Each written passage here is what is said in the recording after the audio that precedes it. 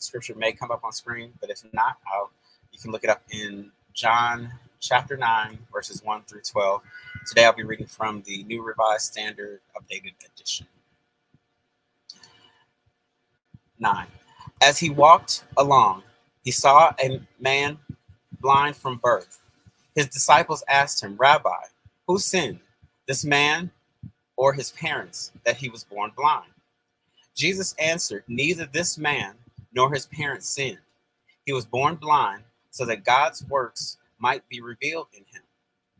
We must work the works of him who sent me while it is day. Night is coming when no one can work. And as long as I am in the world, I am the light of the world." When he had said this, he spat on the ground and made mud with the saliva and spread the mud on the man's eyes, saying to him, "Go wash in the pool of Siloam," which means sent. Then he went and washed and came back able to see. The neighbors and those who had seen him before as a beggar began to ask, "Is this not the man who used to sit and beg?" Some were saying, "It is he." Others were saying, "No, but it is someone like him." He kept saying, "I am he." But they kept asking him, "Then how were your eyes opened?" He answered, "The man called Jesus made mud, spread it on my eyes, and said to me, 'Go to Siloam and wash.' Then I went and washed and received my sight." They said to him, "Where is he?" He said, "I do not know." That's from John chapter 9, verses 1 through 12. And with that, I'll hand it over to Pastor Sean.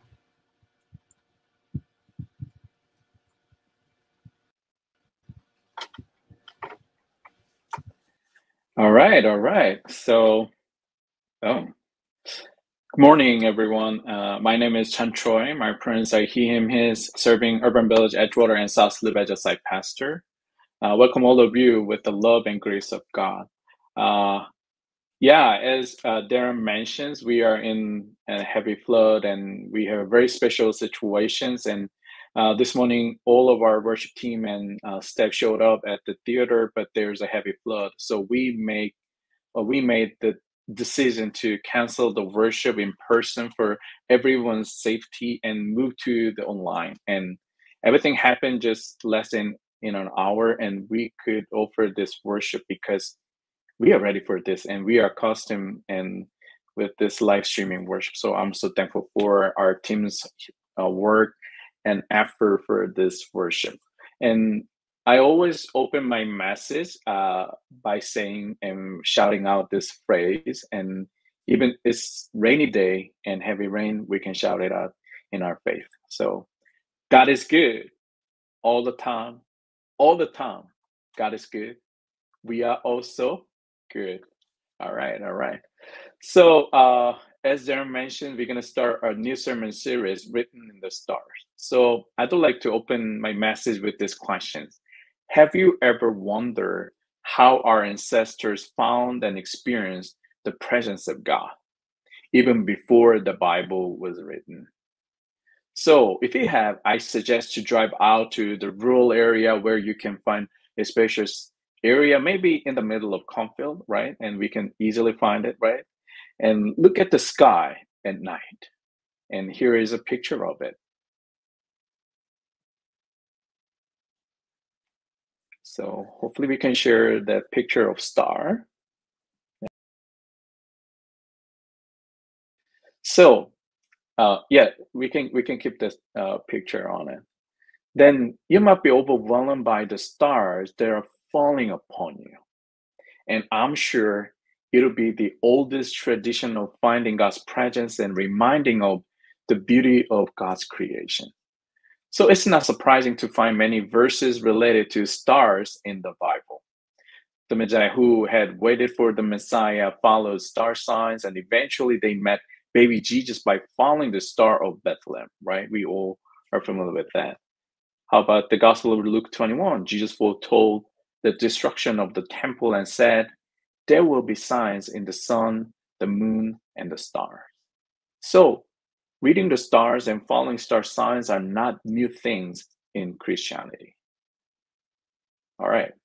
Then, how about astrology? So, how comfortable are you talking about astrology at church? All right. Even I cannot see your face, and I may expect two different reactions from uh, each one of you. There would be some sort of excitement from those who have an interest in this kind of subject, right? And there would be some sort of discomfort from those who have an uneasy image or perception regarding astrology. So, uh, most of you are worshiping online now, so please do not turn off nor close your mind yet, because this sermon series is for both of you who are interested in and open to various mystical forms of Christianity and who haven't thought nor researched about them. So let me borrow our pastor D'Angelo, who is serving Wicker Park and HB Bethesda pastor's word about this sermon series goal. It will be about the supernatural faith that will expand our views to see the active work of the Holy Spirit in our culture and history, in the Bible, and in our everyday life. And today we will have a chance to prepare ourselves for a deeper conversation about these mystical forms of Christianity and spiritual faith that we may not be familiar with. So, as I said before, I can see many of us may be excited about this sermon series, and it's not only about us. Here's a picture, another picture to show the trend, and this is result of the survey that was conducted by Pew Research Center in 2017. So you can see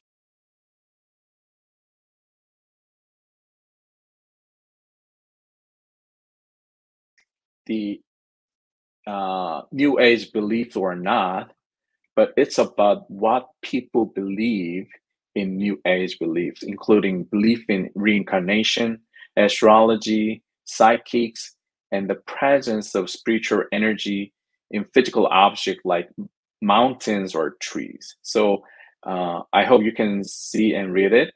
But 6 in 10 American adults accept at least one of these New Age beliefs, especially 57% of Protestants and 70% of Catholics believe in at least one of these New Age beliefs. And it shows that there is a yearning for a deeper spirituality in this generation. And I can tell we already have various rich and abundant spiritual practices and traditions in our long history of culture and community, of course, in the Bible. All right. So then, why do some of us feel discomfort in this subject? It could be from an unfamiliarity, and which could be interpreted as wrong or bad sometimes.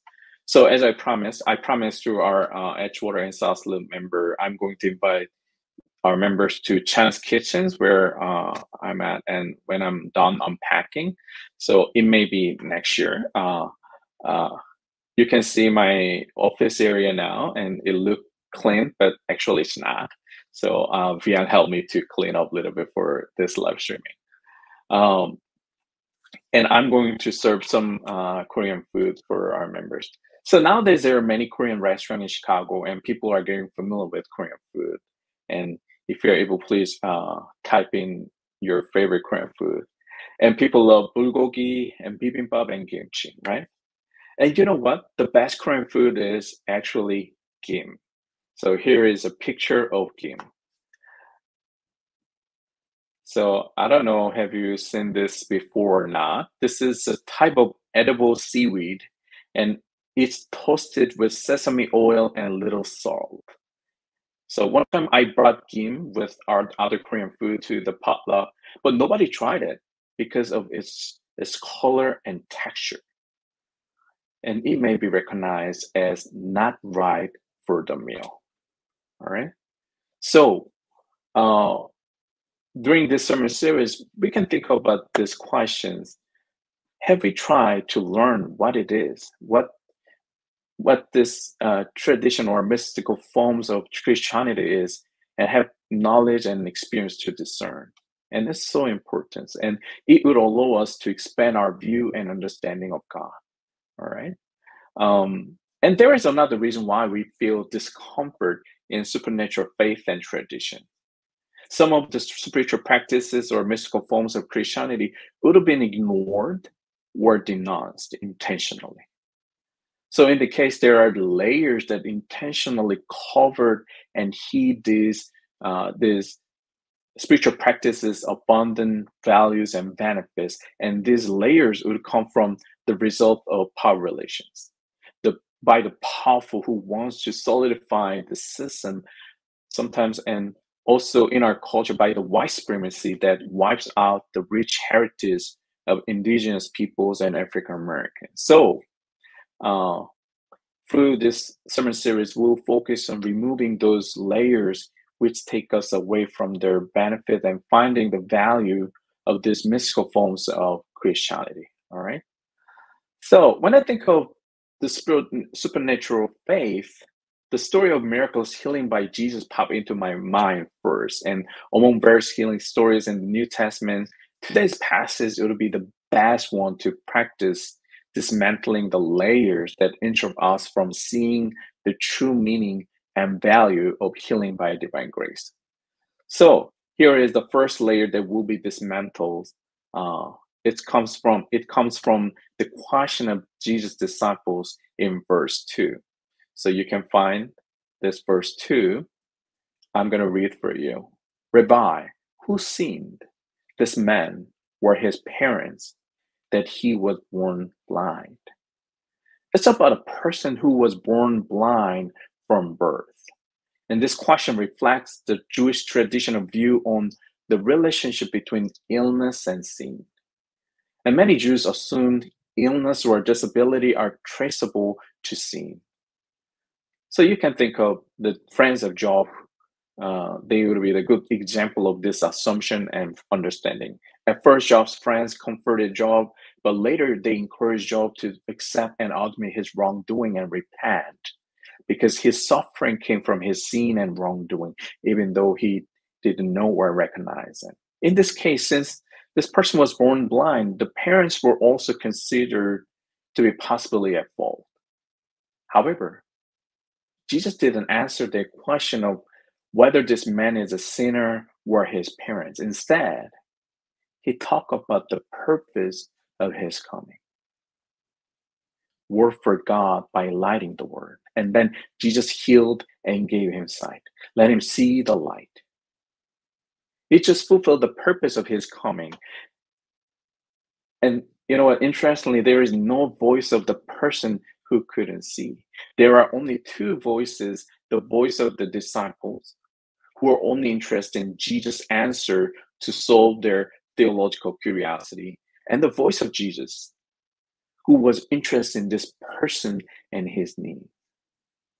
So by letting him see, Jesus fulfilled his physical needs. By letting him see without his voice, Jesus confirmed that his blindness was not a result of sin, because there were no words of repentance from this person, but he could see. So it might be the way to heal his wounded heart that couldn't be healed by sin.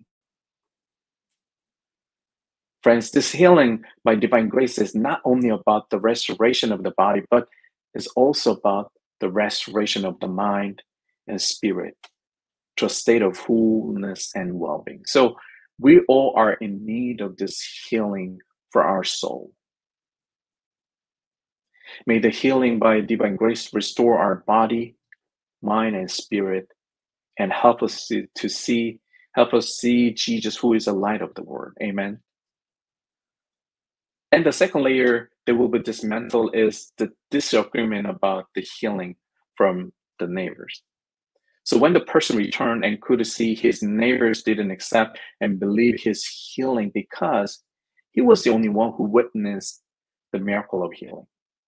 So they kept throwing questions about his identity. So here's a series of questions from his neighbors. Is this not the man who used to sit and beg? Then how were your eyes open? Where is he? It sounds like an interrogation by the police, right? And actually, they brought him to the Pharisees for interrogation in the end after these questions. They refused to believe the whole story of healing. They refused to believe that the blind man who used to see and beg now could see. Because they didn't want to admit the miraculous power of Jesus, whom they consider a sinner who broke the law and challenged their belief. They refused to believe that this miraculous healing happened by a simple act of spreading the mud with the saliva on one's eye and washing them off as solemn. Because it shouldn't be that easy without any ritual or repentance of sacrifice. And more importantly, they refused to believe that Jesus is the one who led this person could see. So they refused to believe the whole story of healing by denying his identity, this person's identity. So he had to shout out who he is louder, and it revealed God's work through Jesus. Let's read his statements about his identity. It's from verse 29. It's not in our today's passage, but after that is from verse 29. I'm going to read for you. I do not know whether he is a sinner. One thing I do know, that though I was blind, now I see. And it is developed into a confession of faith in Jesus that displayed God's mighty works. And it's from verse 38. He said, Lord, I believe. And he worshiped him.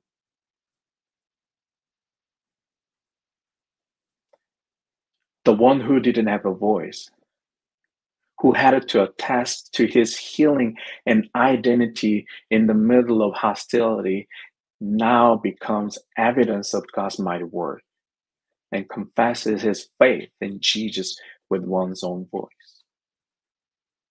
Friends, the healing by divine grace leads us to a transformation, a new creation, and a new life.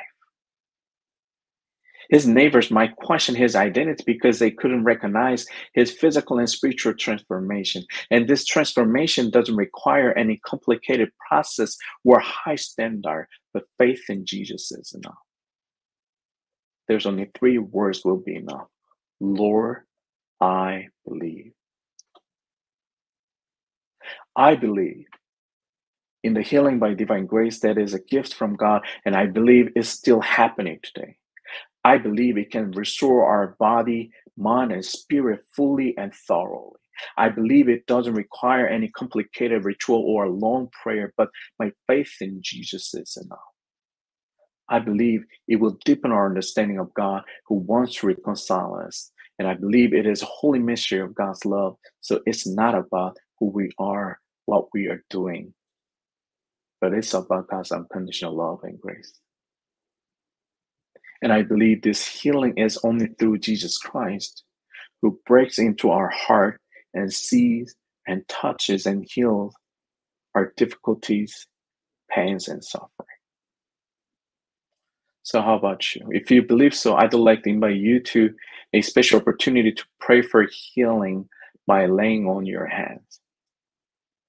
So laying on hands is one of the Christian traditions of healing by divine grace. And most of the time we extend our hands towards somebody or touch them as a meaning of blessing and support, right? But this time, let us lay our hands on ourselves, especially put your hands on the place where you need a healing by divine grace. And you can put your hands on your chest if it needs a healing by divine grace for your own heart and mind, if it's some physical body. Then I will lead a prayer for all of us for the restoration of our body, mind, and spirit. And if you're not ready to join, it's totally fine. You can simply close your eyes and reflect on today's message. So this prayer is adapted from United Methodist Hymnal and United Reformed Church's ritual. So let us close our eyes and lay our hands on the place where you need the healing by divine grace. Through your hand, through your confession of faith, Jesus will touch you and restore your body, mind, and spirit.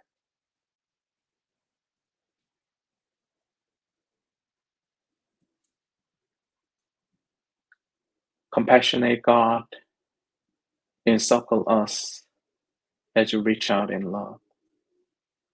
Wounded Christ, touch us in our weakness and our strength. Life-giving Spirit, breathe through us, channels of your peace. Healing Spirit of God, at work in Jesus, present here and now. Fill our whole being. Free us of all harm and give us peace.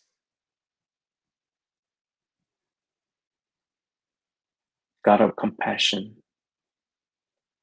source of life and health, strengthen and relieve us and give your power of healing.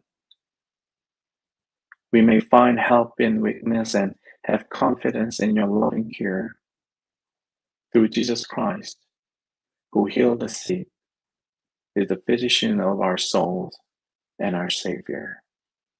Amen. Through this prayer, through this message, through our confession in faith, we may be healed, we may be recovered, we may be restored, we may be transformed into the new self and new creation. Amen. Friends, as I mentioned, this is very special occasions, and that's the reason why we don't have a regular worship teams and some other stuff, but we worship together. We are connected to each other through this worship in Christ. Even there will be no Holy Communion, but through the prayer that we just offer, we are going to be filled with this love and grace from God. And it will give us another strength and energy to live another week. So, loving Evis family and friends, we all are in need of healing by divine grace. It doesn't require anything but our faith in Jesus. Through this faith, this miraculous healing will begin in us and restore our body, mind, and spirit, and transform ourselves as a new creation and a new self who can transform this world. May the grace of Creator God, the love of our Savior Jesus, the guidance of the Holy Spirit be with you now and forever. Go in peace. Amen.